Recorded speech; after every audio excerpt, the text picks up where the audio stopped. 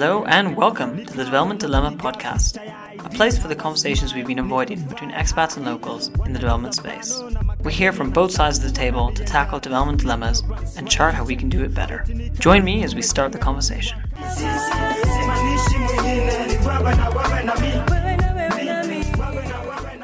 With the topic of the development dilemma, across the conversations we share a lot of critique of the international development and aid sector, and justifiably so, but at the same time it is important to recognize the positive contributions that are made, and particularly the potential there is in this space. And so with that in mind, in this episode I speak with Arbi Baguios, who, as the founder of the initiative Aid Reimagined, as a very vocal critic of the aid industry on social media, in many different public forums, and as a leading voice in the decolonization movement, he brings a deep critique. But at the same time, he walks the line between critiquing the ills of international actors, but also pushing for constructive change with them.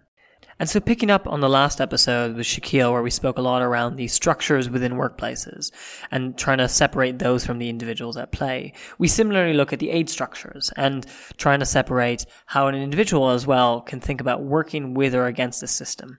And throughout this, what I really appreciated was Arbi brought a much needed nuance to my questions and thoughts, and it was a really enjoyable conversation. So I hope you take something from this. And lastly, I'm delighted to announce that I'll be running a panel discussion event in Nairobi in mid-September, featuring many speakers from earlier episodes, followed by open discussion with everyone to start the conversations. Details will be shared on social media closer to the time, so make sure to follow and please come and bring friends along. And with that, enjoy the podcast. Well, thanks a lot, Arbi, for joining me on the Development Dilemma. Thanks for having me. I'd love to start with one question, and that is, what do you think is underappreciated in the international development space? And if people take away one thing from today's episode, what would that message be? That's a really good question. So I think if there's one underappreciated point in the international development and humanitarian sector, it's that people are altruistic.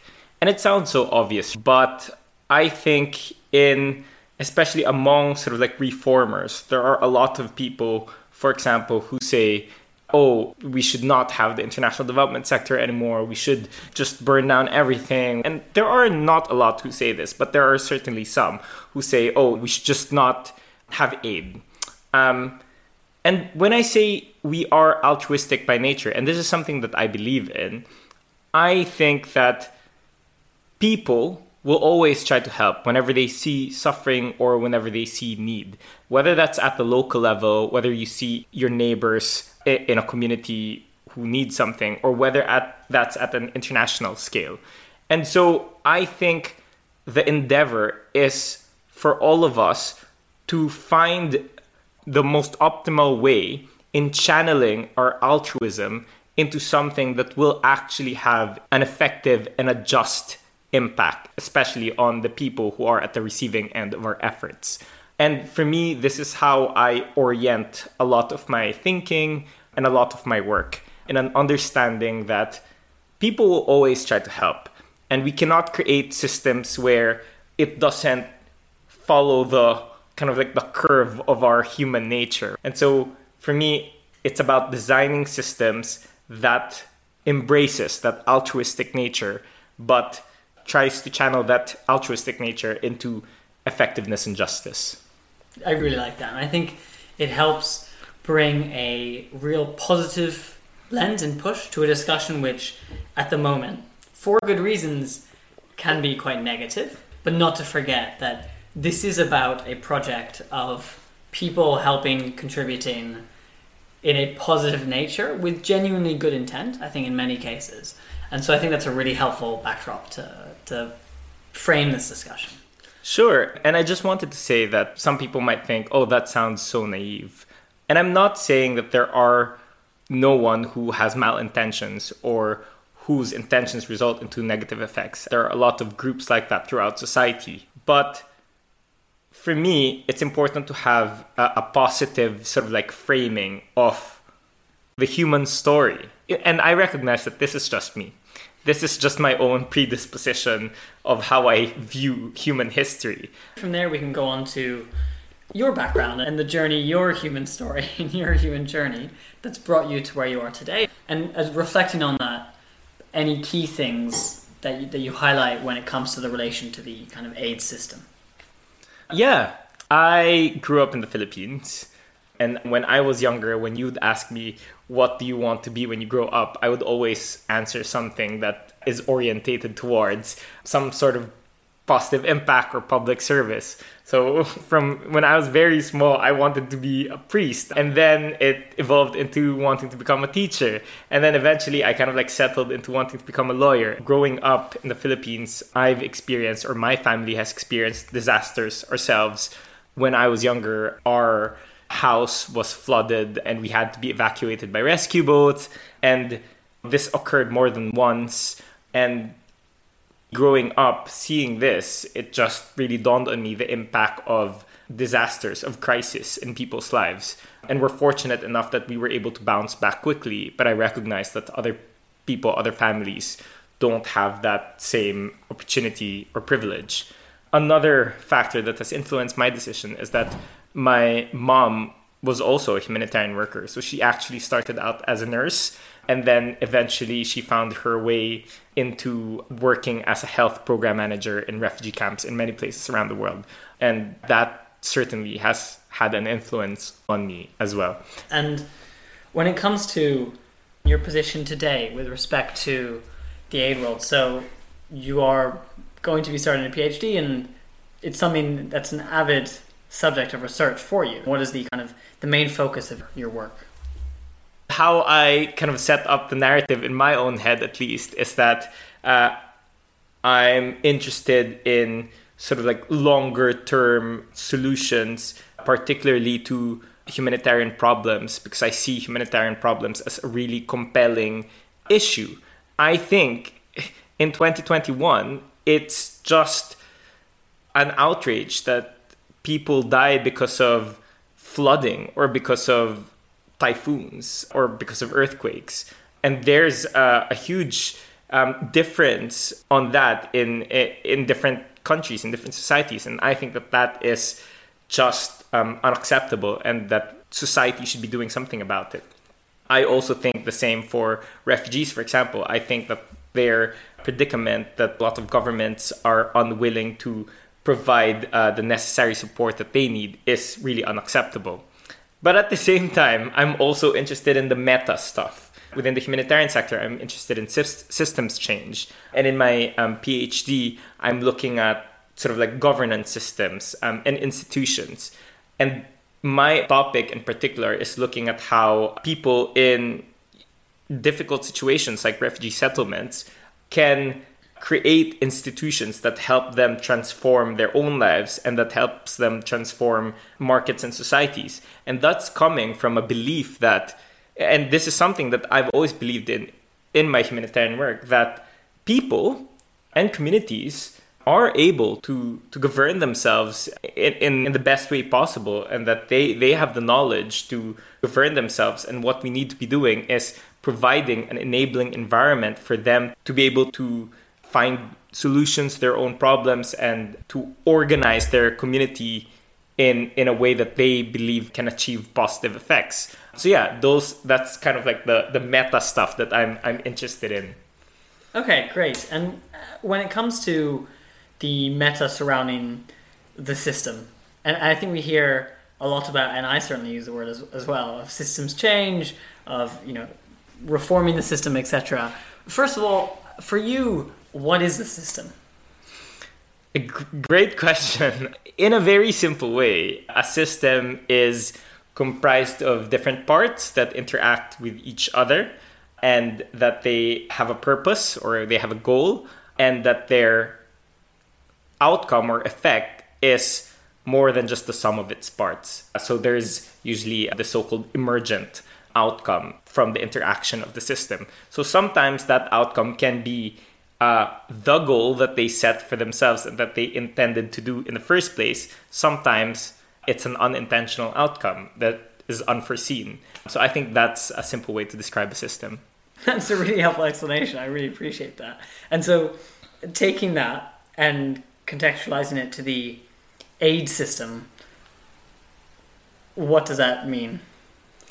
It means that humanitarian aid workers, especially those who find themselves in the formal humanitarian sector, they interact with other actors in the system, whether that's people and communities affected by crisis themselves, whether that's sort of informal humanitarian actors, the private sector, governments, and they're all trying to solve this issue. So let's say in a typhoon affected community, they're all trying to, provide relief to those who have been affected, and then also build back better so that they can withstand the next typhoon. And so you've got this system that's all interacting with each other with a goal. But then sometimes the outcome can be positive, where the project has succeeded in providing relief and building resilience of people and communities. Sometimes it can have unintended consequences. Sometimes humanitarian aid workers can undermine local governance structures or can have unintended effects on the social cohesion of the community. They can have negative impacts on the local bureaucracy. And in the same way, other actors can have an impact on the humanitarian aid sector itself. And so that's what I mean when I say it's more than just the sum of its parts. And beyond that, that's just framing it as one system. But we all know that the humanitarian sector is what I call a system within a system, or a nested system. And the humanitarian aid sector interacts with donor governments, with multilateral institutions, with donor constituencies, with geopolitics. And this is going to be even more complicated in, say, a conflict context, where the causes of conflict may be influenced by wider geopolitical issues. And so, this is how I mean when I say that the humanitarian aid sector is a kind of a system. Okay, and I appreciate it's a deeply complex and immense thing. So capturing these things linguistically, if you want to be concise, is always limited in its coverage. But I hope that's clear. So I'm curious, when you look at that system and the humanitarian aid system, and you see the actors, the affected people, or beneficiaries, for lack of a better term, if there are key benefits and key flaws, how would you describe them? I think that's an interesting way of framing the question of what are the key benefits and the key flaws. I think the actors are just acting within the system, right? Whether or not their actions have a positive or a negative effect depends on their systemic context. What are the levers that motivate them or incentivize them to do an action? What is the reward? What are the checks and balances within the system? So you've got issues within the humanitarian sector, for example, like being donor-led, because, say, an international NGO is incentivized to listen to the donor more because they will get more funding than, say, listening to people and communities. So, for example, they impose a top-down design on people and communities because that's what the donor wants. On the other hand, you can have a situation where international organizations really do listen to people and communities because, for example, they have a strong organizational culture of accountability. They have leaders within their organization that really push for accountability. And so I take a very Elinor Ostrom take on things where there's no angels or devils among human beings. It's just our institutional context. And I do agree. We are shaped by the system. And so if there are issues, it's systemic. But nonetheless, within that, we are a part of it. And we are part of it in ways that build it or that take it down or reform it, perhaps, as opposed to taking it down. So when it comes to motivating some of that reform as a system as it is today, for whom does it have that unintended consequence?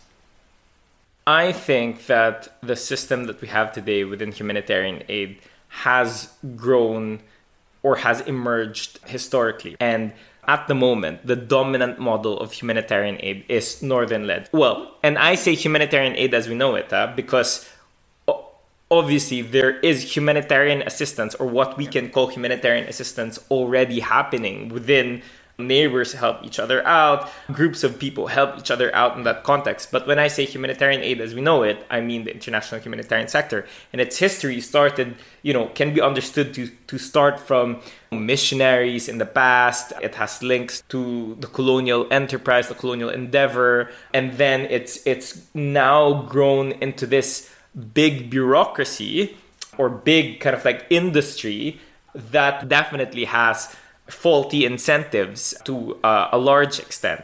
And so your question is like, who is experiencing the unintended consequences? I think all the actors are experiencing unintended consequences, negative and positive, because there are positive unintended consequences. But I think that a lot of our evolution has not always been oriented towards people and communities.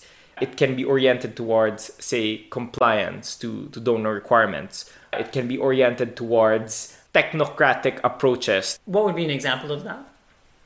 Sure. I mean, like in the wider development in humanitarian aid discourse, a classic example that one would learn is the Millennium Villages Project that was designed by economists from the global north. And their premise is basically, if you just have a big investment of aid in a particular area and create this millennium village where there's service provision like healthcare and education, then that will alleviate poverty and that will lead to sustainable development.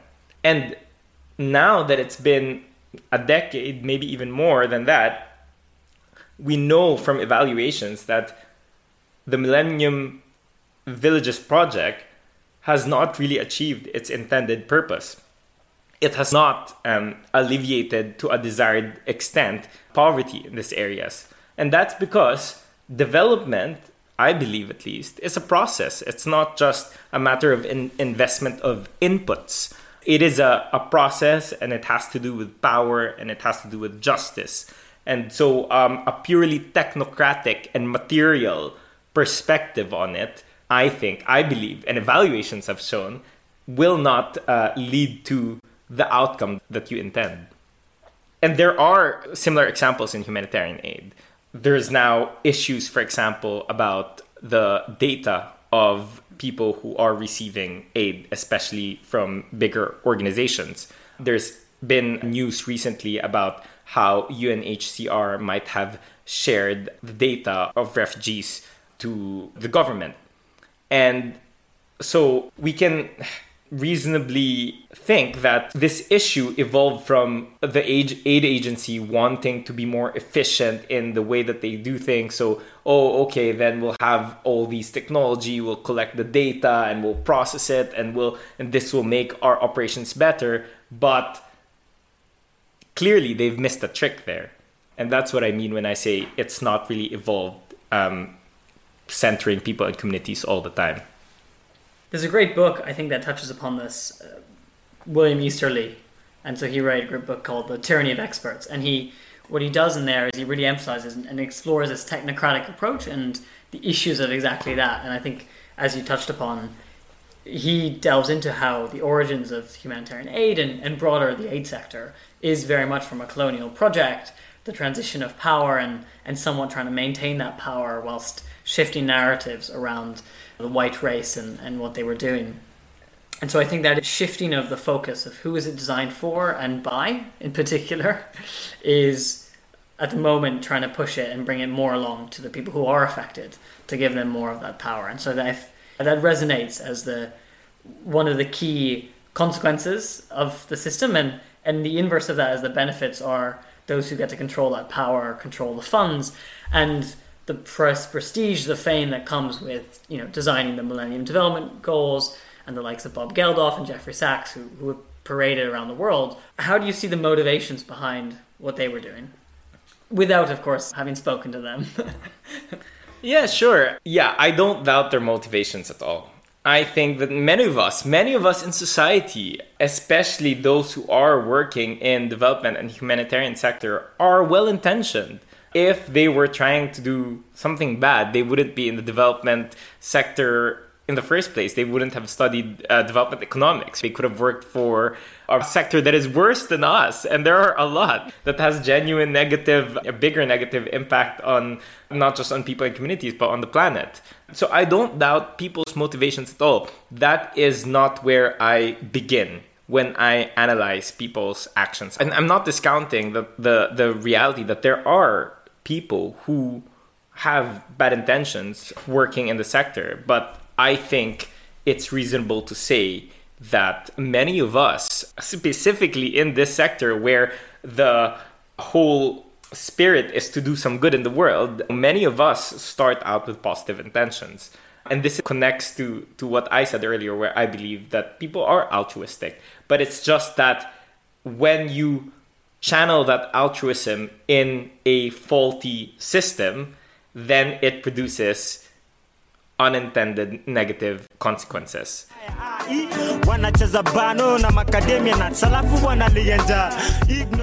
Something that I like to say, and something that I've actually built kind of like a mental framework around this, is that what we need is science, systems thinking, and social justice. For me, the optimal outcome, positive outcome, is when you combine all of these three, when you have an understanding of all of these three. And I think what happens with overly technocratic projects and what happens with overly quote-unquote science-focused projects, the numbers are great on paper, the calculations are great. Impact metrics. Yeah, exactly. And what happens is that they ignore systems thinking, so they ignore the systemic context, not just of that particular place where they're implementing their program, but also the wider kind of like system context of the development sector.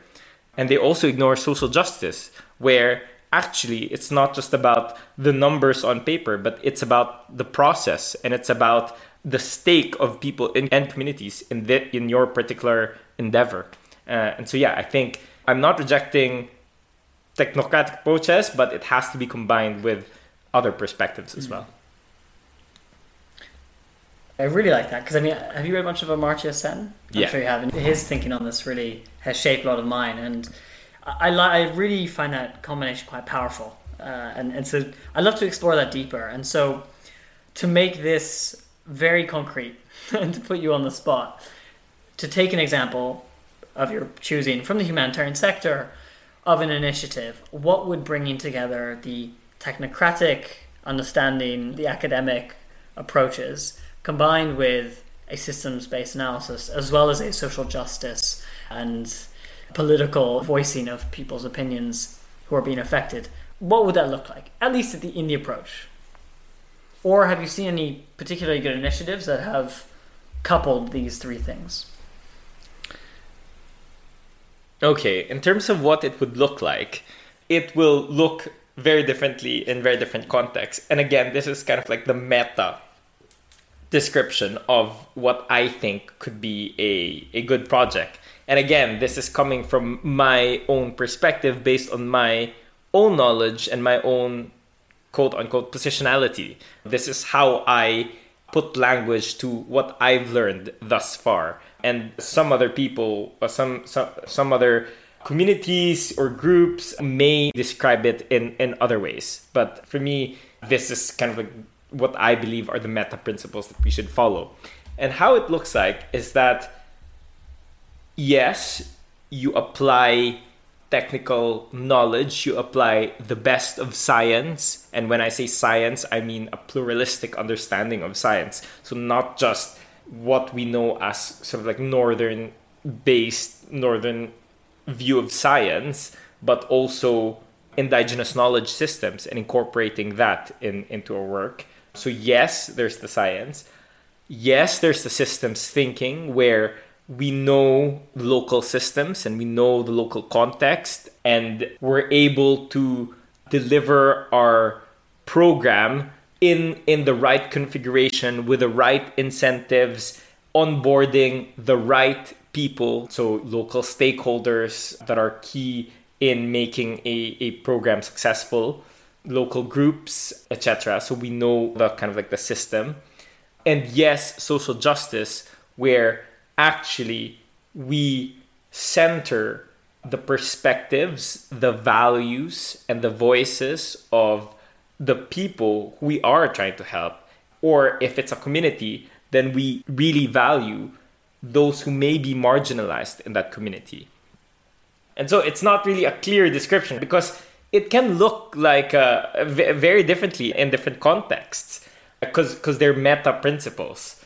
In terms of concrete examples, well, that's the kind of like unicorn, right? Like, what is this sort of like perfect program, and how does that look like? If I'm always asked this, and I think I'm setting the bar really high because that's what people and communities deserve. Like, that's what citizens of this world deserve, a really high bar for projects and programs and activities that will affect their very lives and the future of their societies.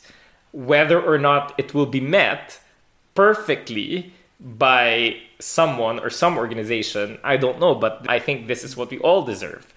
But I have seen a number of projects and organizations that really incorporate the spirit of this science, systems thinking, and social justice. Just to give one example is this organization called Local to Global. They use their own terminologies, right? And they use their own frameworks and perspectives. But I can see that elements of science, systems thinking, and social justice are really present in their work. They know the system. They so-called work with a grain in that particular context and really understand the context. They really center the voices of people and communities. So they have this approach called something like survivor-centered or survivor-led response, where they really prioritize the people and communities affected by crises. And yeah, it's run by really brilliant technical-minded people as well. And they follow sort of like the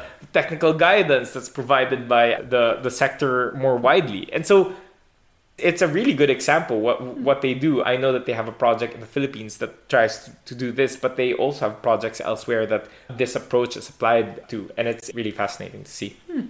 Okay, well, we'll definitely have to look into it, and links will be shared so people can find that.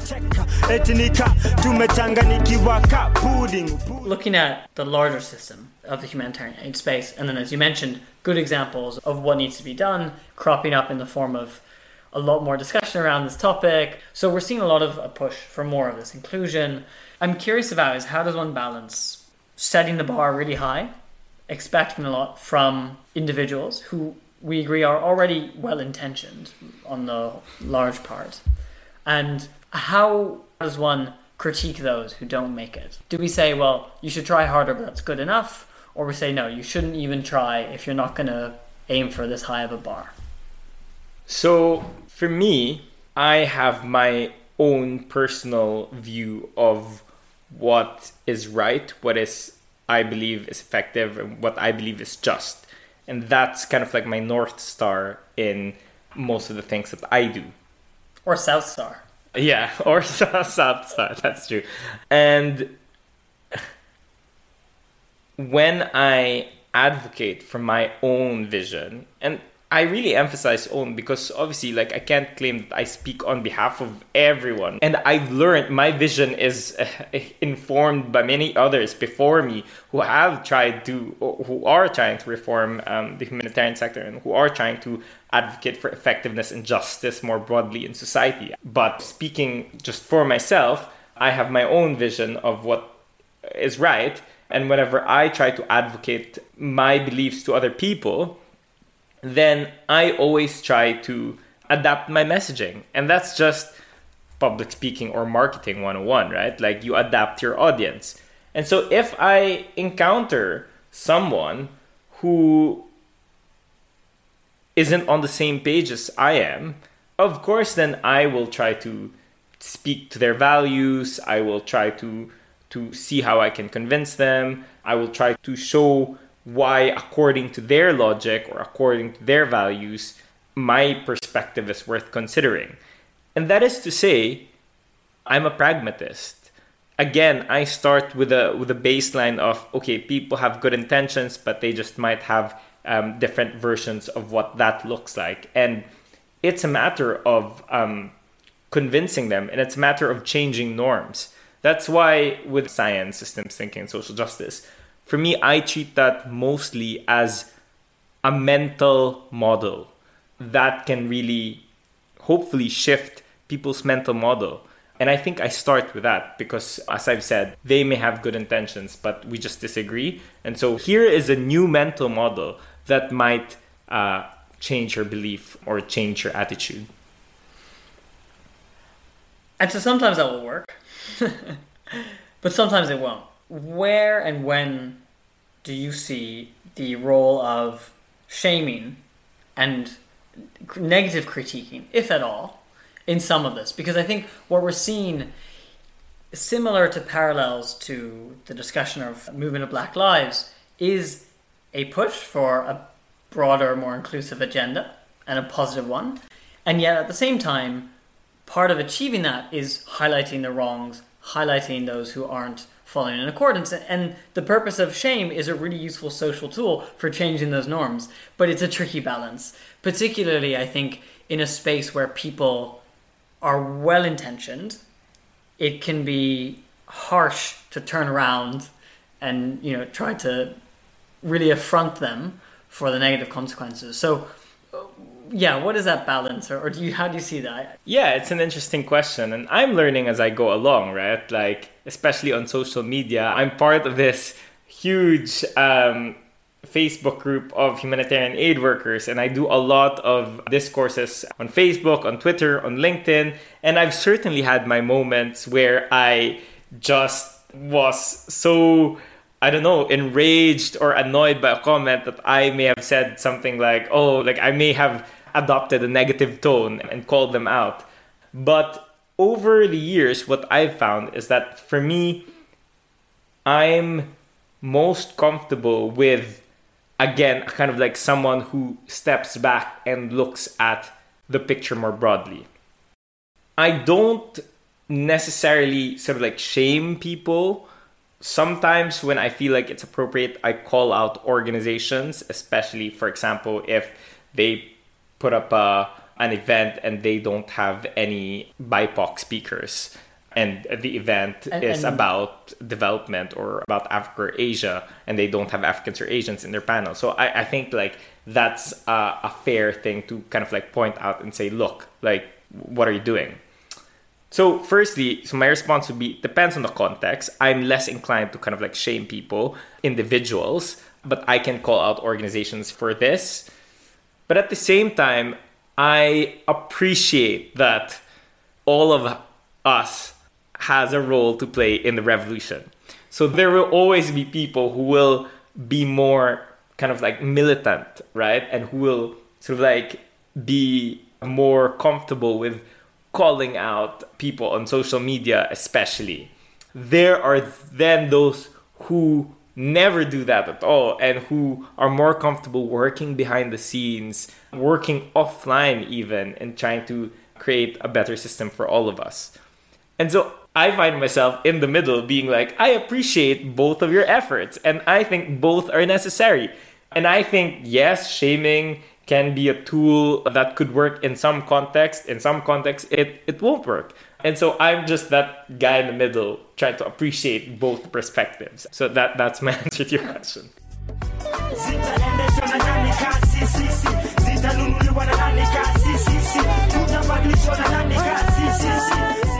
I'm curious hearing this then, and perhaps you feel you've already addressed this question, but when it comes to change, one thing that I have been touching upon is it inside or outside the system? And how do you see that fall from your experience? I think in most questions where there's a binary, especially in terms of systems change or in the humanitarian sector, my answer will always be both.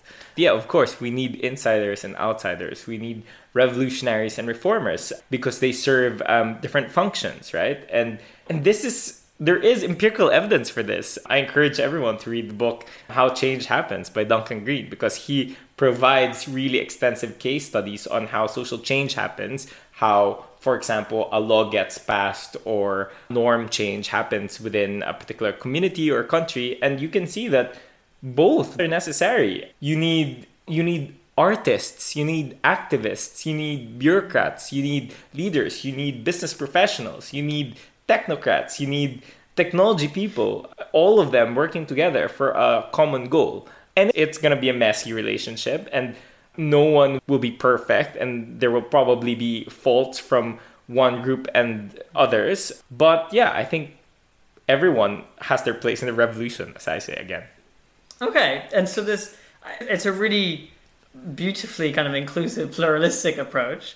And I guess to an individual looking at issues in the humanitarian aid space, being concerned, willing to contribute to the revolution, to them, if I understand correctly, your advice is to explore who they are and where their skills may be, and how along this axis they fall, be it quieter offline inside the system or louder militant outside. Is that a fair interpretation? Exactly. For individuals who want to get into the humanitarian aid sector or development sector, and for individuals who are already in it and are wanting to reform it, that would be exactly my advice. Do what you're inclined to do, find your voice and find what you're comfortable in. But the important thing is to have moral clarity. And that's probably up to you what you believe in. My own sort of like moral position is that we should shift the power to the global south. We should prioritize people and communities' perspectives and voices and values. Those are some of my kind of like values and positions. And I will engage people so that they can be on board with a similar vision. And I think that's, for my part, is my moral clarity. I'm part of this movement, and I am so happy that there are so many other people who share this vision and who are part of this movement.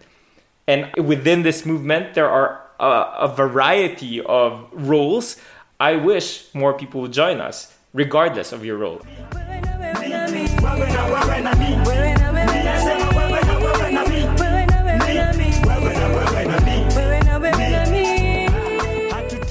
What I hear recurring kind of again and again through this and what you're sharing is this notion of nuance, where it seems to be a richer sense of nuance. I'd wonder if you want to expand on that.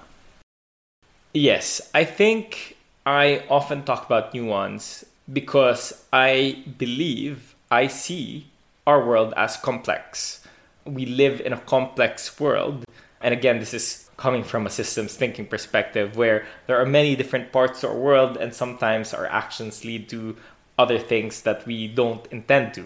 And so living in a complex world where nothing is ever black and white means that there must be nuance in how we talk about things.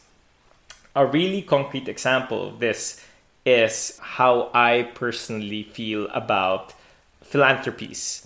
So if you asked me maybe 2 years ago, if you asked me, Arby, what do you think about philanthropies, billionaires giving away their money? And this is very live at the moment with Mackenzie Scott, who is the ex-wife of Jeff Bezos, giving away billions of her money to different organizations. And if you asked me a year ago, Arby, what do you think about philanthropies? I would say, well, I think on the whole, they probably do more harm than good. And they're a new liberal kind of like vehicle that perpetuates negative consequences via capitalistic systems, etc. But recently, I've worked with a philanthropy foundation that provides funding to really grassroots LGBT activists in the global south who are fighting for LGBT rights and are providing services to the LGBTI communities. And I realized that actually these leaders, these activists, these groups from the global south, of course they welcome this funding because they're doing something so contentious that not a lot of funders would fund. And most of their resources are coming from these brave philanthropic organizations who have a different institutional context than, say, a government donor or other donors. And so I think that there is a positive thing for philanthropic foundations. And this is what I mean when I say nuance. I'm not discounting the fact that a lot of philanthropies operate within a system where their money, their funds that they then provide to Global South organizations come from systems that may exploit or may be extractive. But also, I recognize that they do something really positive and really good. And I talk to these activists and leaders, and they recognize it themselves. They are very well aware of the nuance and the complexity, and they don't simplify it. When I ask them, so what are your thoughts about the histories and the origins of the funding that you receive? And they give amazingly nuanced answers. They recognize the complexity of it. And so I've now taken the same view, and now I have a more nuanced understanding of philanthropy. And so this is why, for me, nuance is key. And I think in social media, it's so easy to tweet something that will go viral because it's very emotive or catchy or very meme-worthy or very shareable because it sounds powerful, but then it lacks nuance. And so I think that diminishes discourse to some extent. I mean, some of these really emotive and really powerful statements have a function where it shifts the needle to a more progressive discourse, which is great on the one hand, but I think it may have some unintended consequence of oversimplification. And I think that may eventually, over time, it might lead to more bad than good. That nuance is just such a important thing to carry, and particularly of speaking with activists who are receiving the funds, who are the most aware of the complexities and the problematic nature of how it was sourced.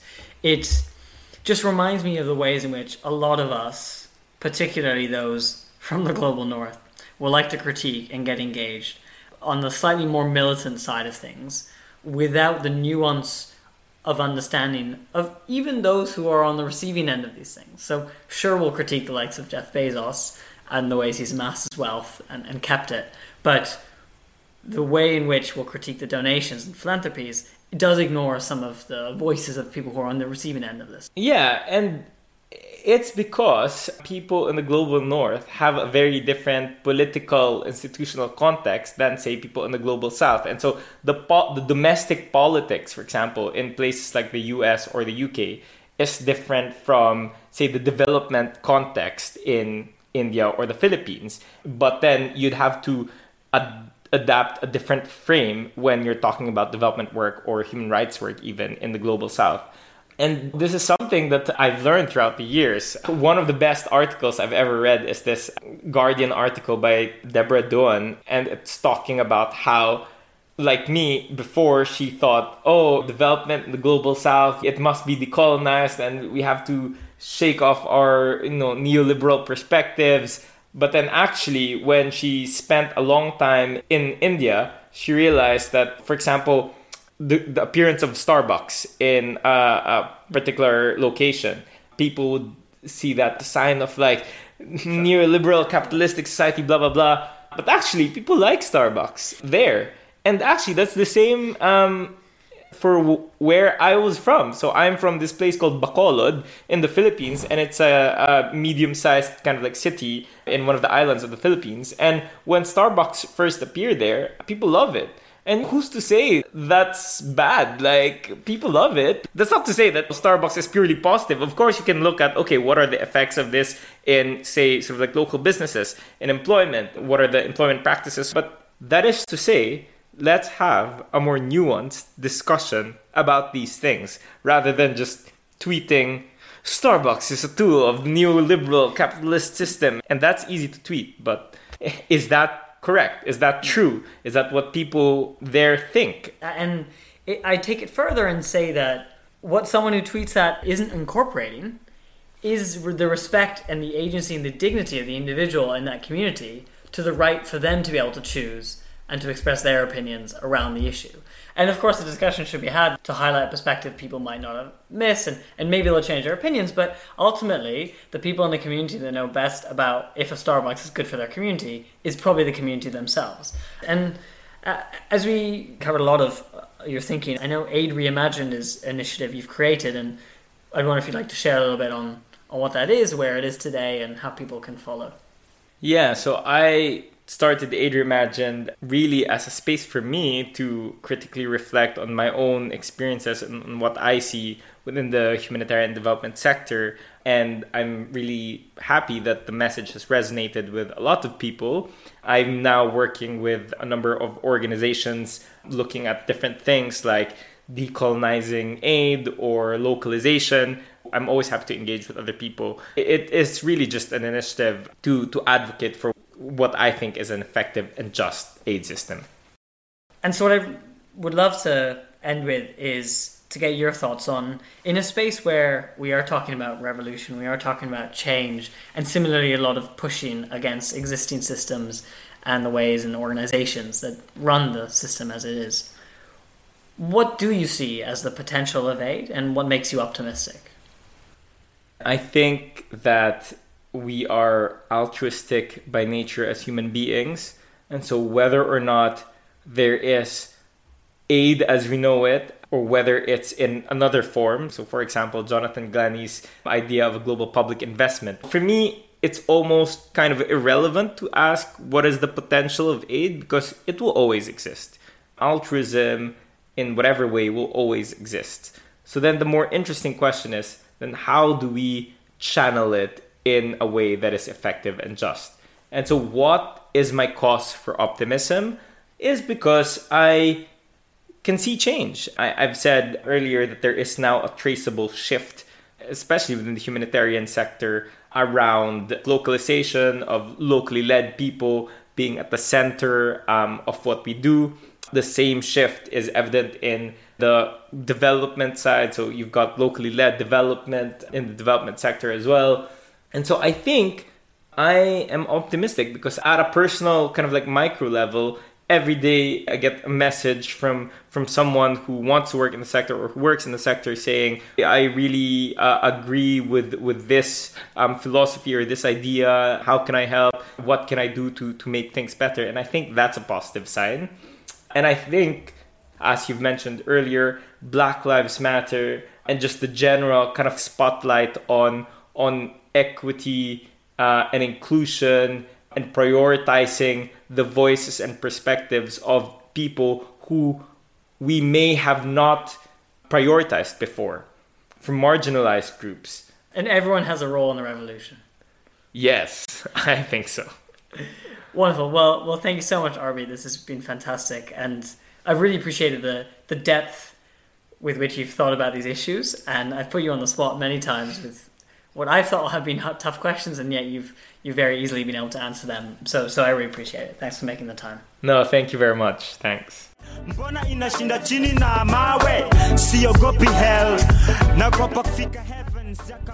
Well, thanks for listening throughout the season. This podcast really relies on your support to grow and to reach more people. So if you enjoyed this episode, please take the time to share it with a friend or colleague, and also share your thoughts back to us, which are always great to hear. This podcast is about opening up conversations on this topic, and despite the Zoom worlds we live in today, these are best done in person. So to kick this off, we're having a panel event which will be held in Nairobi in mid-September, and more details will be shared, but looking forward to meeting some of you there.